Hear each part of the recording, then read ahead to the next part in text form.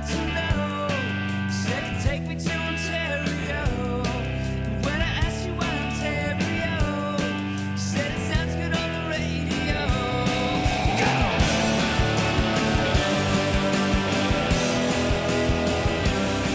Good morning and welcome to episode 629 of Effectively Wild, the daily podcast from baseballprospectus.com, brought to you by the Play Index at baseballreference.com. I'm Sam Miller with Ben Lindbergh of Grantland.com. Hi, Ben. Hello. How are you? Fine.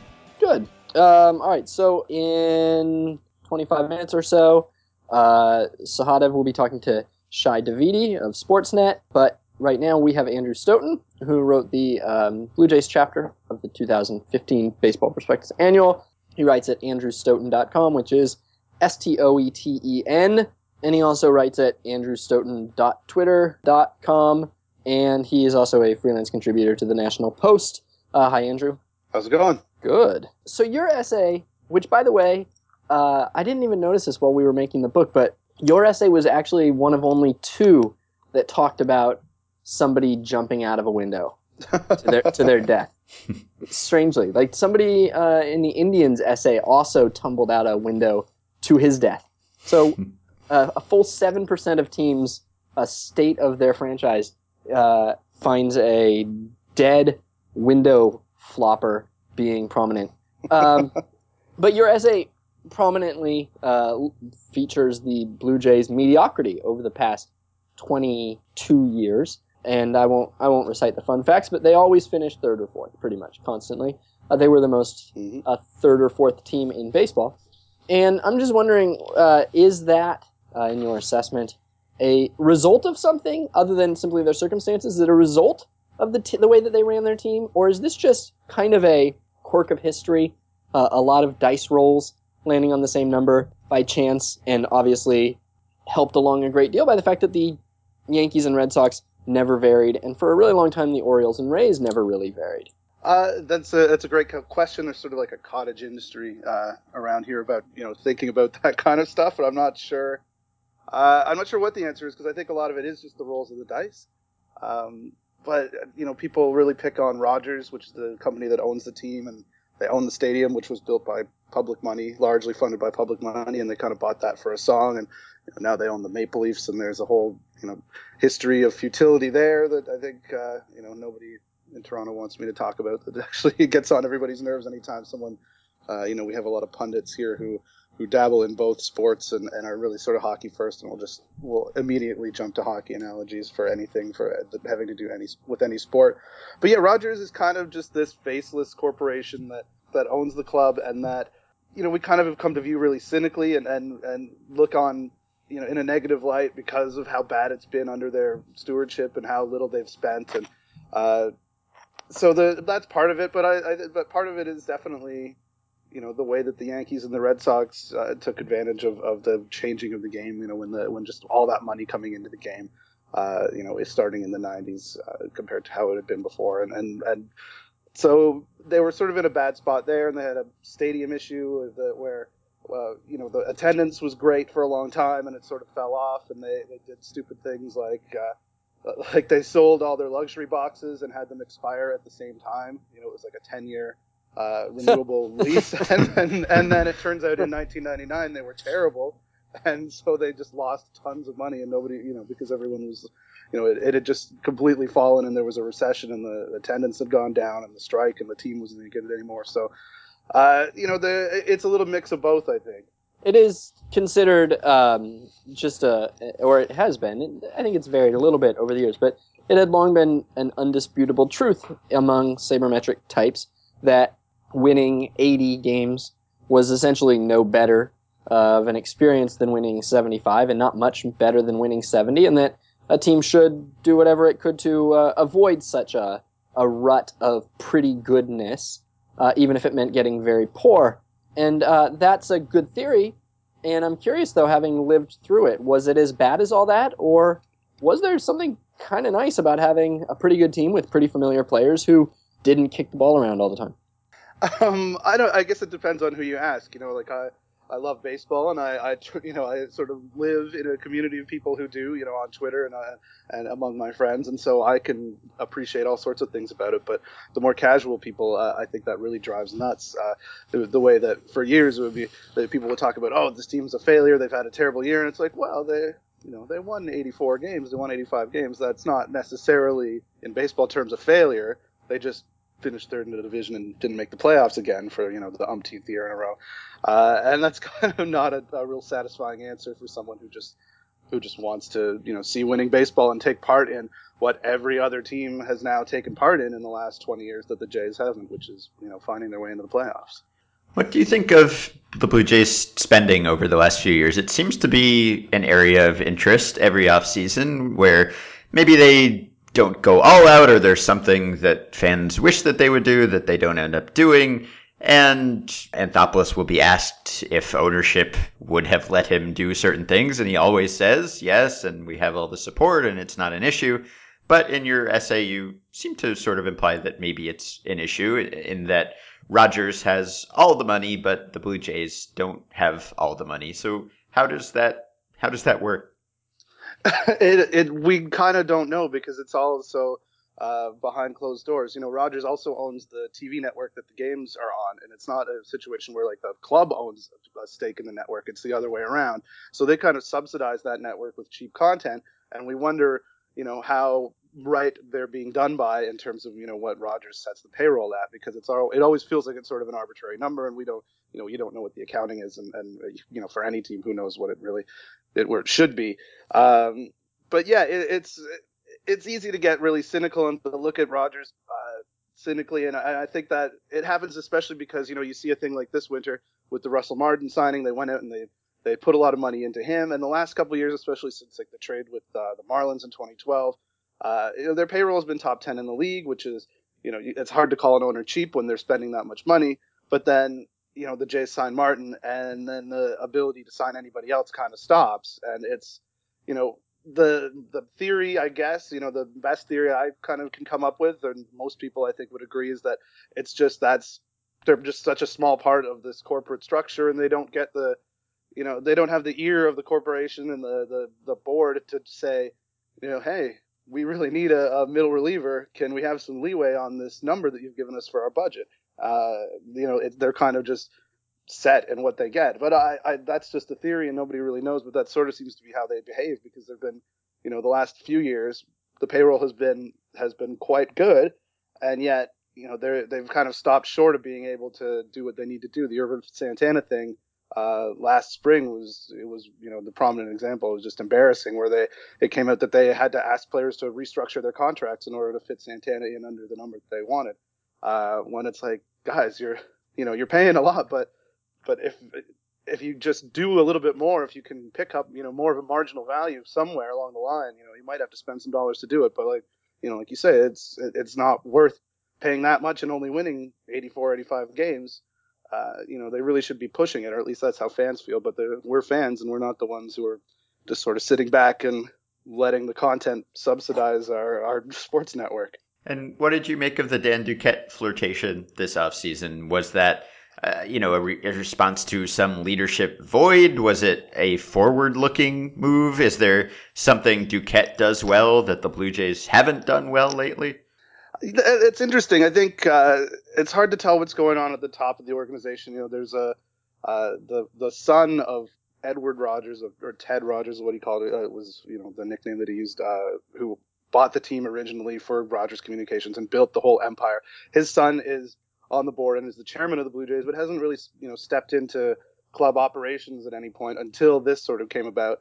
And we don't really know why that is, or what made him sort of sour the relationship between him and Paul Beeston, which is what it kind of looks like has happened. Beeston didn't vote for Rob Manfred in the originally in the commissioner vote thing, and we wonder, there's people wonder if that's where there maybe was a split between them, and it's weird because Beeston's been a really good citizen, like you say. Him and Anthopoulos always will say, oh, the ownership's great, the money's always going to be there if we need it.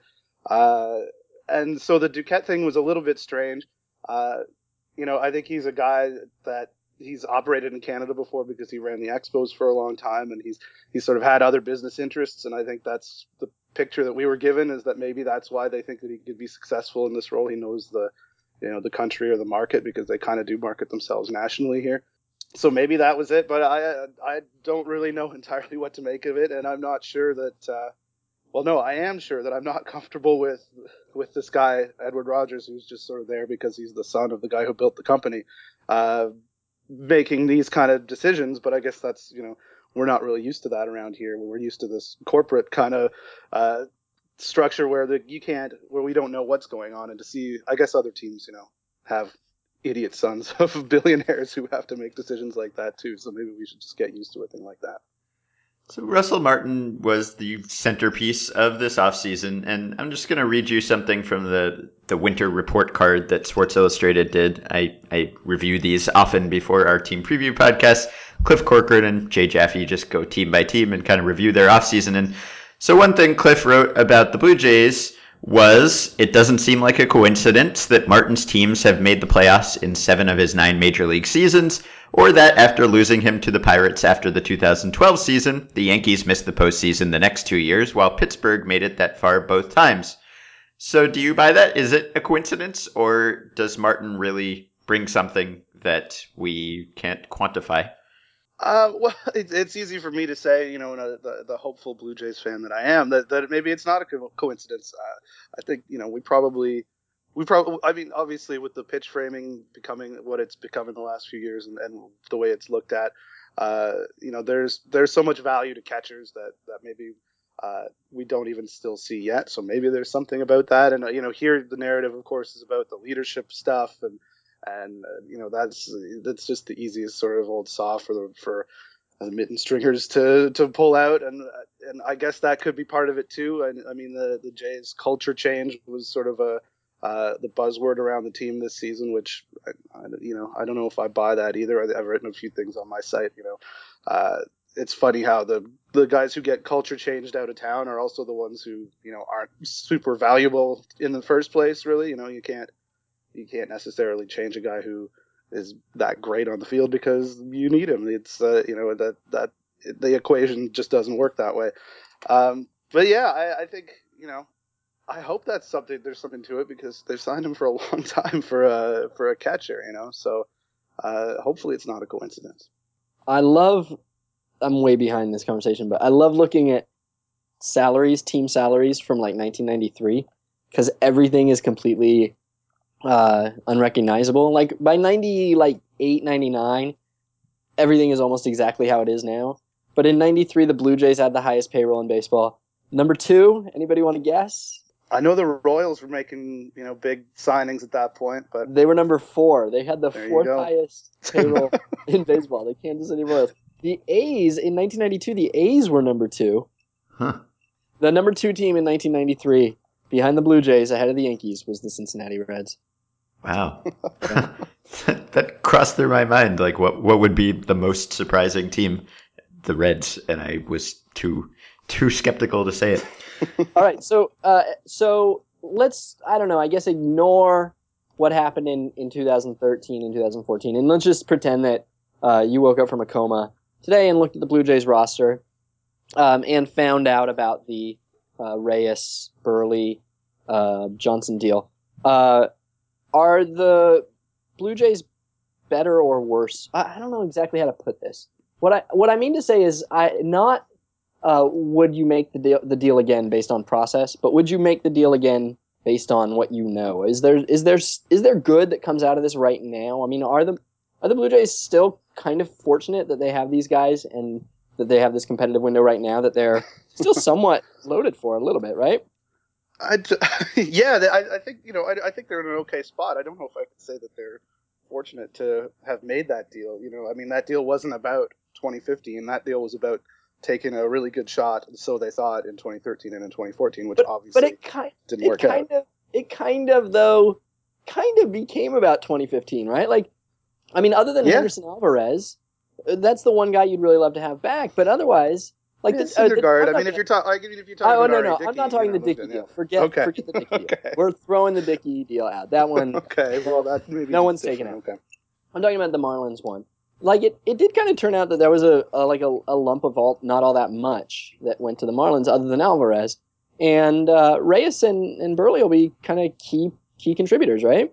Yeah, I think Reyes gets kind of maligned around here because his defense looked really bad last year, and he's playing on this stupid, terrible turf, and his hamstrings were bad, and he had a shoulder problem, so he was making throwing errors more often than normal. So, I think maybe he is still a really good player. He's not the Jose Reyes that he of 5-6 years ago, but yeah, he is definitely a contributor, and the Blue Jays love Mark Burley. There's all the glowing stories that come out of spring training by the board writers down there. But Marcus Stroman and Burley have this relationship where Stroman was calling him like the dad of the clubhouse, and I think the Blue Jays really sort of value that kind of stuff, or they at least do outwardly. I think, but I think inwardly too. Every year there's some attempt to bring in a veteran who's supposed to just unlock everything that is possible for their young players, and it never seems to work out, but they do seem to like stuff like that. And Burley had a really good season last year too.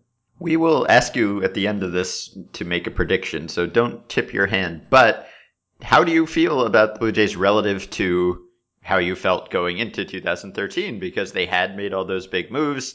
There was all this talk in spring training about playoffs, and we should make the playoffs, and we will make the playoffs, and there's no reason why we shouldn't make the playoffs. And they didn't particularly come close to making the playoffs. But what is your optimism level like relative to what it was 2 years ago?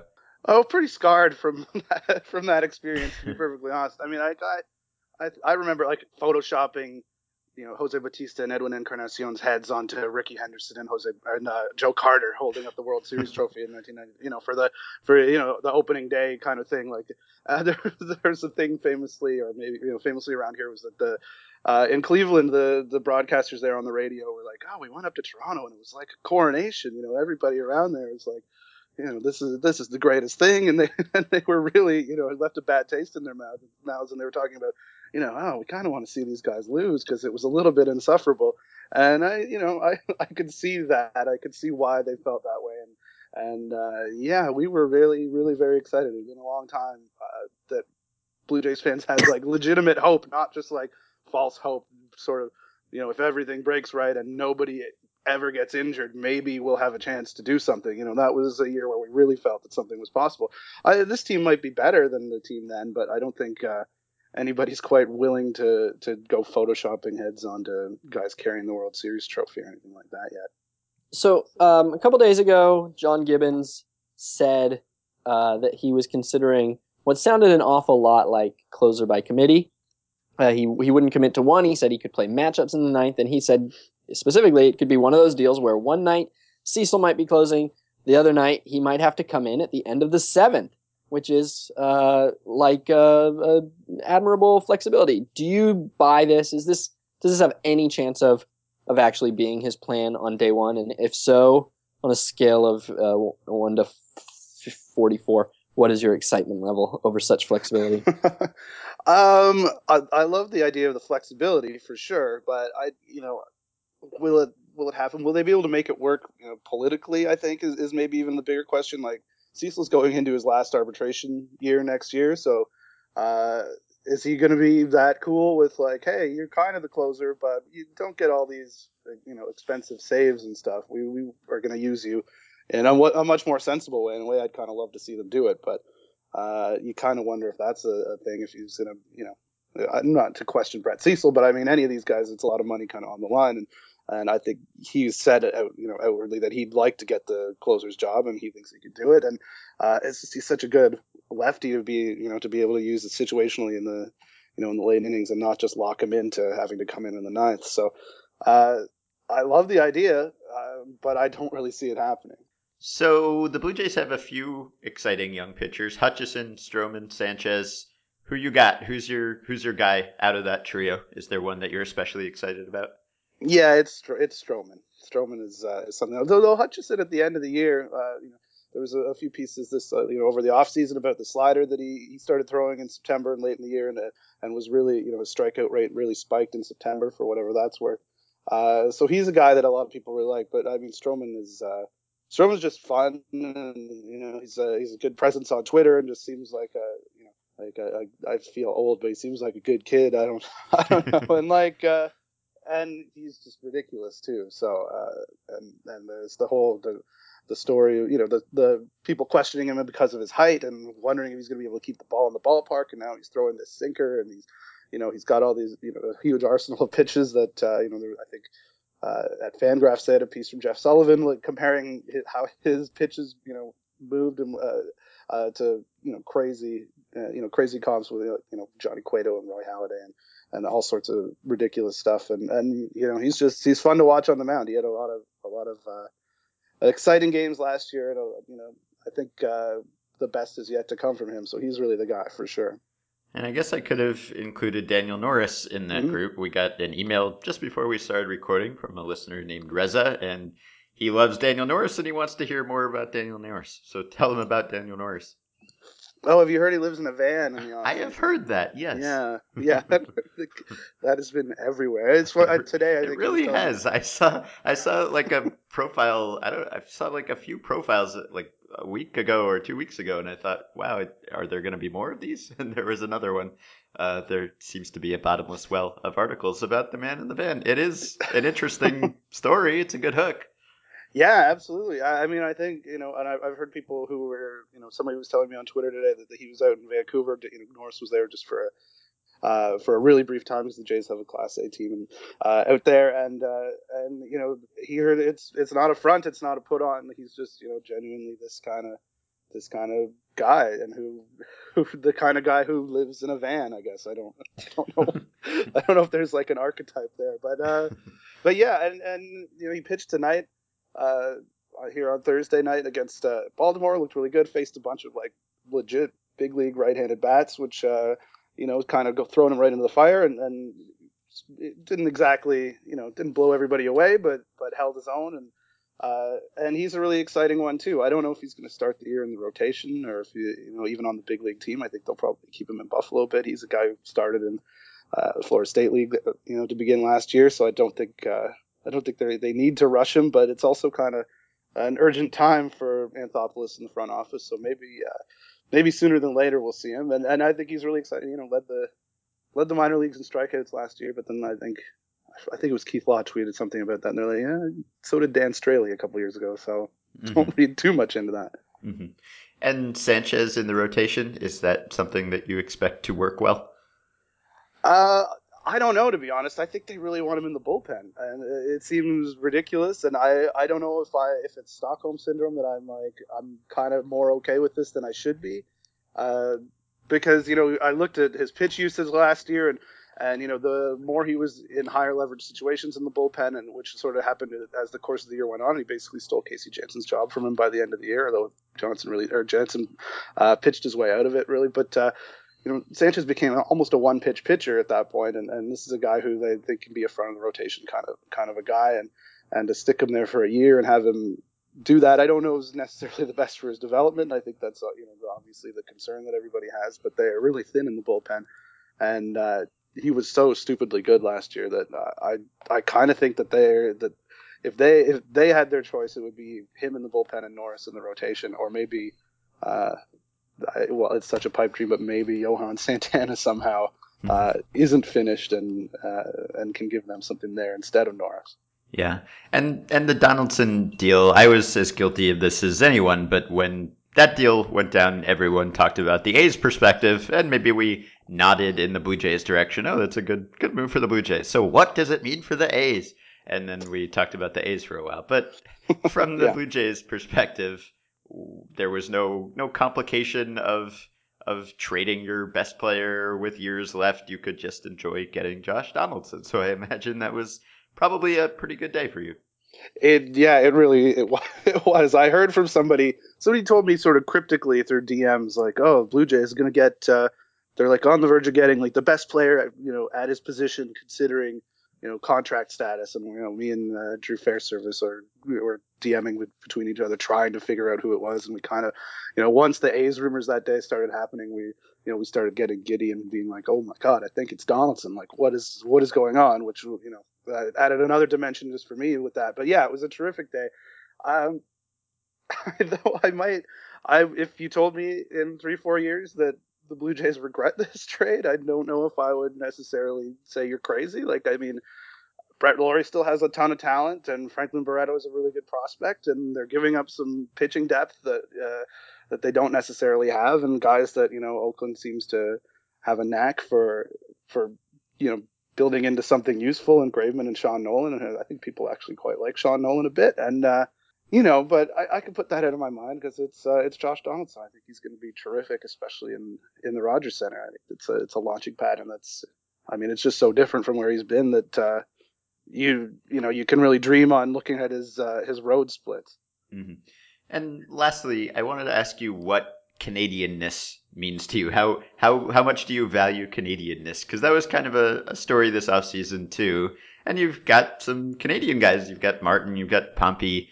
You've got Saunders. How much would you give up in war for a Canadian? How value that in war? If you've got two players and one is projected to be half a war better or 0.1 war better, where do you draw the line in I'll take the Canadian guy because he's Canadian? Well, I get hated for this. I don't care at all. I don't want the Canadian guys. I don't, give me the best players. Like it seems obvious. Okay, so how many does it go the other way to avoid a Canadian? How many wars would you give up to avoid self-loathing Canadian? I might. I'm just to avoid the hassle in the building. The Brett Laurie thing. Like Brett Laurie was, he had so much smoke blown up his ass being here and being a Canadian and being, he had that explosive cameo in I think 2010 when he came up and was just ridiculous. And he's on the cover of the Canadian edition of the video game, and he's doing commercials, and it's like, come on, guys, he's a really talented guy, but he hadn't really done anything, and it's I don't know. It always kind of I bristle at the whole passport thing, but people do get really excited about it. I can't deny it. And I think that's part of a calculation that the team makes, not necessarily picking Canadians over others. But I mean, if you look at the number of Canadians in camp, I think I saw something, I forgot what site, but like just the guys that are at spring training, the Jays are way out ahead. They're really, I think they kind of didn't like that Joey Votto got picked up from their backyard. He's from Etobicoke, which is part of the city of Toronto, and they're sort of asleep on someone who's so close to them, and things like that sort of made them more aware of how much that does mean to people here. And there's lots of coverage of Canadian baseball and prospects throughout the game who are from, just because they're Canadian, people follow them, and so it's a thing. And I don't think that I think the Martin thing has something to do with it. Maybe on his end too. Maybe there's more sponsorship money being the catcher for the Blue Jays than there is where his passport doesn't matter as much. I don't know, but to me, I don't care, but it's definitely a thing. I thought Montreal and Toronto didn't really identify with each other. Yeah, no, not really, not historically for sure. I guess with the Expos gone, that sort of helped, and the Jays are sort of trying to win back that market, and they're playing the Reds there this year for the last two games of the spring, which they did last year with the Mets, and it was an amazing party. I don't know, everyone in Toronto likes to go up the road and party. They know how to have a good time down there, so it's hard to dislike them too much. And I don't know, the language stuff is maybe getting a little bit smoother with time, compared to where it was at in the 70s or 80s, I guess. All right, I need you to predict some things for me. I want you to tell me how many wins the Blue Jays will have, and I want you to tell me where that will put them in the AL East. Okay, all right. I think that I know you're going to compare this to Pacoda, which I'm going to go high, but I think that I'll say 88 wins, which Blue Jays fans will be like, that's way too low, man. But 88, and I guess I would say that's probably second in the AL East. Okay. Good enough for the wild card, do you think? Yeah, I can't not say that. No, I think they could be better than that, but I felt conservative there. All right. Yeah, I think they are good enough for the wild card for sure. And what probability would you assign to Mark Burley pitching his 15th consecutive 200-inning season? My favorite streak in baseball. It was by the skin of his teeth last year, and he had for the last really 3 years. For the last 3 years, he has been between 202 and 204. So yeah, he's flirting with the 100s. But I would say it's like 75% he'll do it. They're very aware of it, like he like they had it all set up so that if he didn't get out of the fifth inning in the game where he was going for 200, that they were going to have him come in relief in like the last game of the season. Like they were very aware and set it up to make sure he kept that streak going. So I don't see why they wouldn't try. If he stays healthy and he's Mark Burley. So I think there's a good chance. All right, so that is it. Thank you for telling us about the Blue Jays. Thanks for having me. I hope the season works out for you. And if not, you live in the hometown of Sloan, the best band in the world, so you can just go see a Sloan show. This is true, though, originally from Halifax. Yes. But yes. Yes. But also, it never works out, so we'll have Sloan. That's enough for me. All right. So after the musical break, you will hear Sahadev speaking to Shai Davidi. Born in Ontario. I was born in Ontario. Ontario. I was born in Ontario. Ontario. Welcome to the second half of the Effectively Wild podcast. I'm Sahadev Sharma, Associate Editor for Baseball Prospectus. With me is Shai Davidi, MLB columnist for Sportsnet. We will be previewing the 2015 Toronto Blue Jays. Shai, thanks so much for joining me. My pleasure. Marcus Stroman, that's the guy that I feel like, as far as national buzz goes, that's where the Blue Jays are getting it. He's listed at 5'8". I'm not sure if he's really that tall, but he's definitely a short guy. And typically starting pitchers, it's hard to be under 6 foot and last as a starting pitcher. But people seem to believe in Stroman. What is it about him? What does he bring to the table that makes people overlook his height and just believe that this guy can be a power arm at the top of their rotation someday? Well, there's a lot of stuff there to start off with. I mean, this is a guy who can bring it in the mid-90s. He's got some legit breaking pitches. He's got a slider, a changeup, a curveball, or however you want to describe it, depending on the day. And really, a key pitch that he introduced midway through his campaign last year, in July or so, a sinker that's become a bit of an X factor for him and has turned him into a guy who can get early outs from someone who used to be a high strikeout per inning type of pitcher. And if he can start becoming, or can continue becoming as efficient as he was in the second half towards the end of last year, then certainly a lot of the durability concerns might be allayed a little bit, and he'll continue to get results. Ultimately, is his frame going to hold up over a decade or whatever the case is? We don't know it. The track record for pitchers his size isn't terrific, but in the immediate term, you can't argue against what he's done so far, and all he's done is had success. And until somebody changes that, I don't see any reason to doubt him. There's a couple other young arms that are really talented in this organization. Daniel Norris and Aaron Sanchez stand out. Are they right now? Are we looking at them as depth for 2015 for the rotation and possible bullpen help? What's their roles to start the season, and could those roles change as the season progresses? Well, absolutely, and in some ways their fates are a little bit intertwined, because Aaron Sanchez is tentatively slated to be the fifth starter, but there are some people around the team who really think he's going to end up being, if not the closer, at least a high-leverage late-inning reliever for them. And they think that may be the place where he impacts the team most. Now, if Daniel Norris wins a job, something a lot of people around this team are hoping he does this spring, he could end up the fifth starter, and that makes it a lot easier for them to move Sanchez into the bullpen. Again, that could still change, because if Sanchez just looks so good as the fifth starter during spring training, then they're not going to argue against that, because ultimately there's going to be more value in him as a starter as opposed to a reliever. But the Blue Jays really believe that both these guys are going to play major roles in impacting the 2015 club, and if they're going to meet the expectations that they have of themselves, both those guys are going to be playing pivotal roles on that team. Let's go to that bullpen that you mentioned, with the possibly Aaron Sanchez being at the back end of it. Is that right now, when we just look at this team on paper, would that be listed as the obvious weakness for this team right now?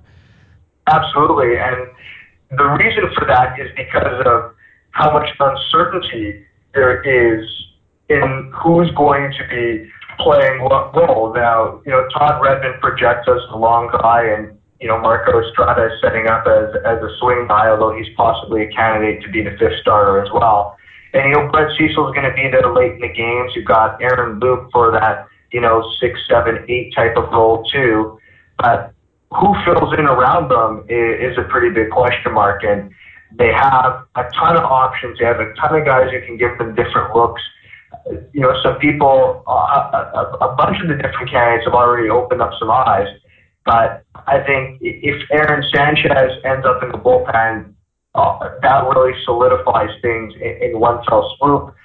And if he doesn't, then, who handles the 9? Is it Brett Cecil? And if it is Brett Cecil, who becomes your key guy to get left-handers out? Can Aaron Luke handle that? It becomes a big question. So this is a puzzle that's going to play out over the course of the spring, and really, I wouldn't be surprised if it came down to the last 3-4 games of spring training before a decision is made.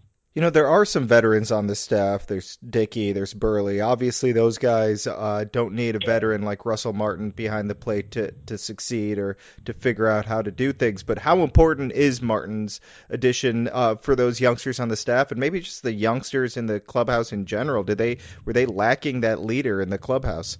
It's an interesting question, and I'm going to say that it's not only important, but it's pivotal for this franchise, not only this year, but longer term. Because if you look at the way this team's payroll is structured and the difficulty they've had in attracting or unwillingness to go out and sign big name free agents, they are going to need their young pitchers to hit. And they're going to need them to do a lot of the heavy lifting for this team to be competitive over the next few years, or it's going to be pretty difficult because it's hard to get elite pitching. And the Blue Jays have invested a lot of their, organizational capital in these young pitchers. I mean, they've drafted pitchers, lots of pitchers at the expense of position players because of how difficult the commodity they are to get.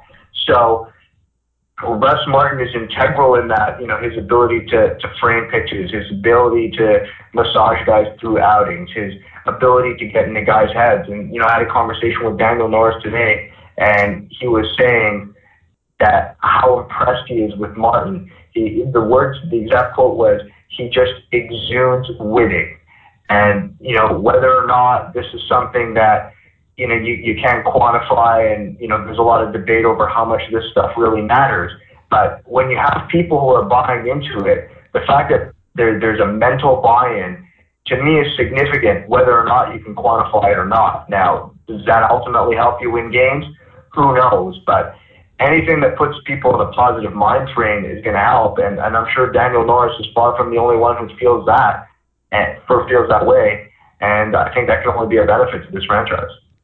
Yeah, there's no doubt. I agree with you on the leadership factor. You can't measure how much it brings to the table or how much you should pay for it. But one thing that's definitely changed since I've been working clubhouses is I definitely buy that leadership factor, that it's important, especially for younger teams or teams that have a lot of talented youth.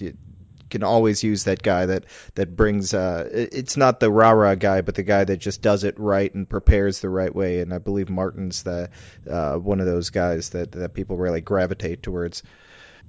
Jose Reyes, I gotta say, I looked at his numbers and I just assumed it would be a sub 100 games played. I was surprised to see 143 games played last year, and I was also surprised that he stole 30 bases. I think it was only 2 caught stealing, so he was pretty efficient. And with all the injuries that he's had, I'm surprised that he can still steal bases. So how's he doing health wise, and what are the expectations for Reyes? Well, he had the one DL stint at the start of last season where he injured his hamstring. It bothered him at the end of spring training. He took a couple of days off. He played one last exhibition game in Montreal. Then in his first at bat of the season in Tampa Bay on opening day, he hurt his hamstring running to first base. And after that, he was able to stay on the field, and he really grinded through some issues, and I think the turf really wears on him. And what we saw defensively from him over the course of the year is that he was pretty solid at the beginning of the year, but it seemed that he lost range over the course of the season, and he had a lot more trouble getting the balls up the middle, probably because of some wear and tear on his legs. Again, the turf was really hard on him. It's hard on everybody, but especially a guy who's had the number of leg injuries as he's had. He was still able to steal bases. He was still, the type of Jose Reyes that we've seen, but maybe not quite as electric and not quite as speedy and dominant on the bases as he was with the Mets. But still an effective offensive player. And to me, the question is going to be is how much will the off season of rest and maybe the new turf that they've installed this year at Rogers Center be able to help him and ease the wear and tear on his legs, so that he can maintain that range that he began last season with over the course of 162 games. You have to feel good about the top six in this lineup. It's that bottom three that maybe brings some questions. Saunders kind of, you felt comfortable with him near the bottom of that lineup, and they kind of caught a break, I guess, with him only being out till, it sounds like, early April-ish. But it looks like the key to that bottom half of the lineup is really Saunders' health and maybe the development of Dalton Pompey. Is he expected to be down there and get regular playing time? Are those two guys really could make this offense from solid to really formidable? Sure. Well, I mean, the sense is Dalton Pompey has the job in center field to lose, and basically, if he just holds his own this spring training, continues to show the plate discipline that has the organization so excited about him, is able to make some strides defensively that he needs to make, particularly with his throwing, but also a little bit with his routes to the ball, that he's just going to need to hold his own at the plate to maintain that job into the season. They're not looking for him to carry the team. Of course, any offensive contribution is obviously going to be welcome, but if he sees pitches, has quality at bats, and contributes what he can, I think that might be enough, given the rest of the lineup. Mauricio Torres could be a bit of a surprise for this team in that he's always been a reasonably good offensive player, a contributor, a guy who can, come up with some big hits every once in a while, make some things happen, move guys over, just have a productive at bat all the time. And if he's healthy, again, he's what I would right now say is the prohibitive favorite to start at second base. If he can be a factor for them too, that gives them a little bit of a presence in the bottom of the lineup that can help maybe in manufacturing some runs every now and then. Justin Smoak's going to be a factor too. If he's able to find some of the form that, made him such an elite prospect, the Blue Jays think that they bring him to the Rogers Center, a more hitter-friendly facility, may help unlock some things and may help him get back to being the guy who saw a lot of pitches and shot the ball into the gap, as opposed to someone who kept on trying to juice up and hit home runs at Safeco to get the extra distance. Well, maybe that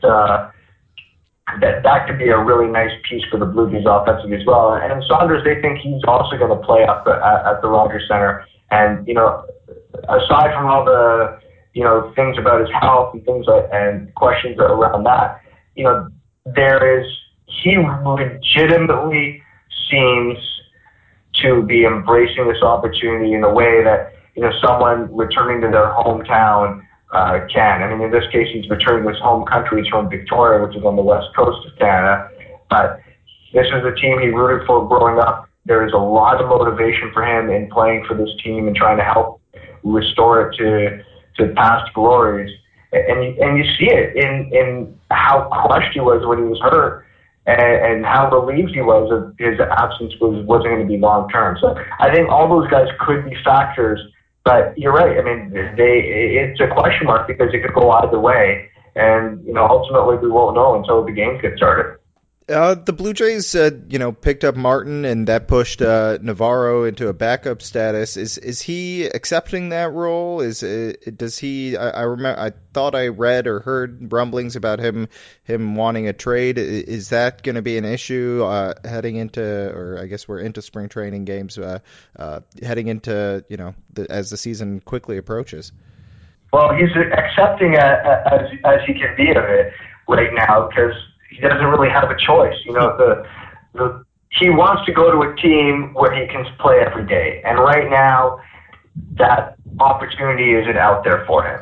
So he's going to have to wait for a team to decide that they don't like what they have in house and they want to upgrade. Maybe Arizona ends up being that team, maybe Texas, maybe Chicago White Sox, who knows, or a team loses a starter long term and decides, Navarro is the guy to get. That being said, provided that Martin is able to catch R.A. Dickey, and it's only been a couple sessions so far. They're going to be paired together again on Friday, and that should be pretty interesting. But the expectation is that Martin will be able to catch Dickey. That would allow them to send down Josh Tolley, who still has some options.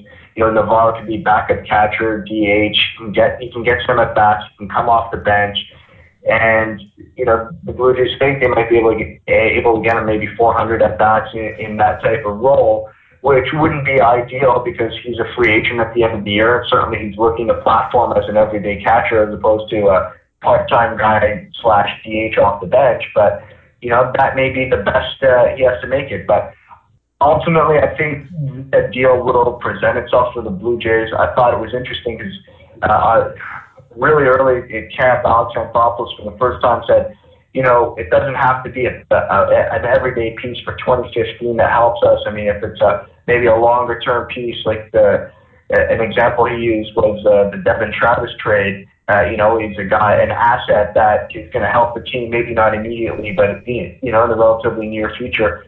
I wonder if that he might have said that, hoping that might open up some trade possibilities with the teams that could have a need, in that they won't necessarily have to subtract off the big league club in order to acquire Navarro. Does that move the needle? Maybe, but I think eventually there will be a deal, but for the time being, they're going to have to make do in a situation that's a little bit awkward. This team over the last few years, there's been the expectations have risen significantly. They're if I'm remembering correctly, they're on quite a bit of a playoff drought here, and I have to assume that there's a lot of pressure on Alex Anthopoulos. Is this a make or break year? Is his job on the line if they don't make the playoffs again, or is he safe? No, it's very much a make or break year, not only for him, but for almost everyone in this front office and to some extent the coaching staff. I mean, the playoff drought is, as we like to say, playoff free since 1993, and it's certainly wearing the patience of everyone in the fan base. It's the longest in baseball right now, and there's a lot of frustration about it now. I think Alex Anthopoulos has done a lot of good things for this team. He's built up a farm system in a way that it didn't exist beforehand. And the organization's made a lot of great strides, but they need to get across the finish line. That's certainly the expectation around them. His contract expires at the end of this year. Paul Beeston, the team president, will be leaving and retiring at the end of the season. So this is certainly a pivotal year. And if it doesn't break right, I think there's going to be a lot of changes.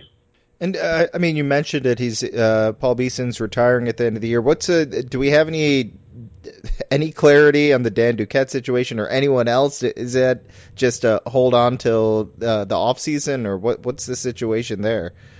Well, the Dan Duquette thing is certainly dead for now. The Baltimore Orioles sought Jeff Hoffman, Max Pentecost, 2 first-round picks from last year, Mitch Ney, first-round pick from 2012, and more for Dan Duquette as compensation. And obviously that was a total non-starter from the Blue Jays' perspective. So right now things are a little bit cooler. the Paul Beeston in signing an extension to finish out the year got a guarantee that he would finish the season in the role. So I don't think they're going to be looking to bring anyone right now, and they're not going to want to, take away from the team at this point. So I would think that until we get closer to the end of the season, I would say late summer, we probably won't hear very much about this.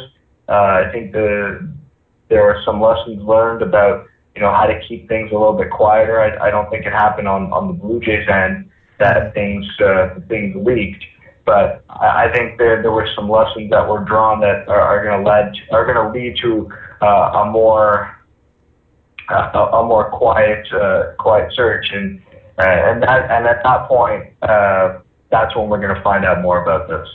Before I let you go, what storyline, event, whatever it may be, this doesn't need to be the key to the Blue Jay season, but something that you're interested in as someone that's covering the team on a regular basis. What are you most looking forward to in 2015 for the Blue Jays? To me, it's the young pitching, because one, guys like Aaron Sanchez, Marcus Stroman, Drew Hutchison, Daniel Norris, and limited time that got his team last year, they're a lot of fun to watch.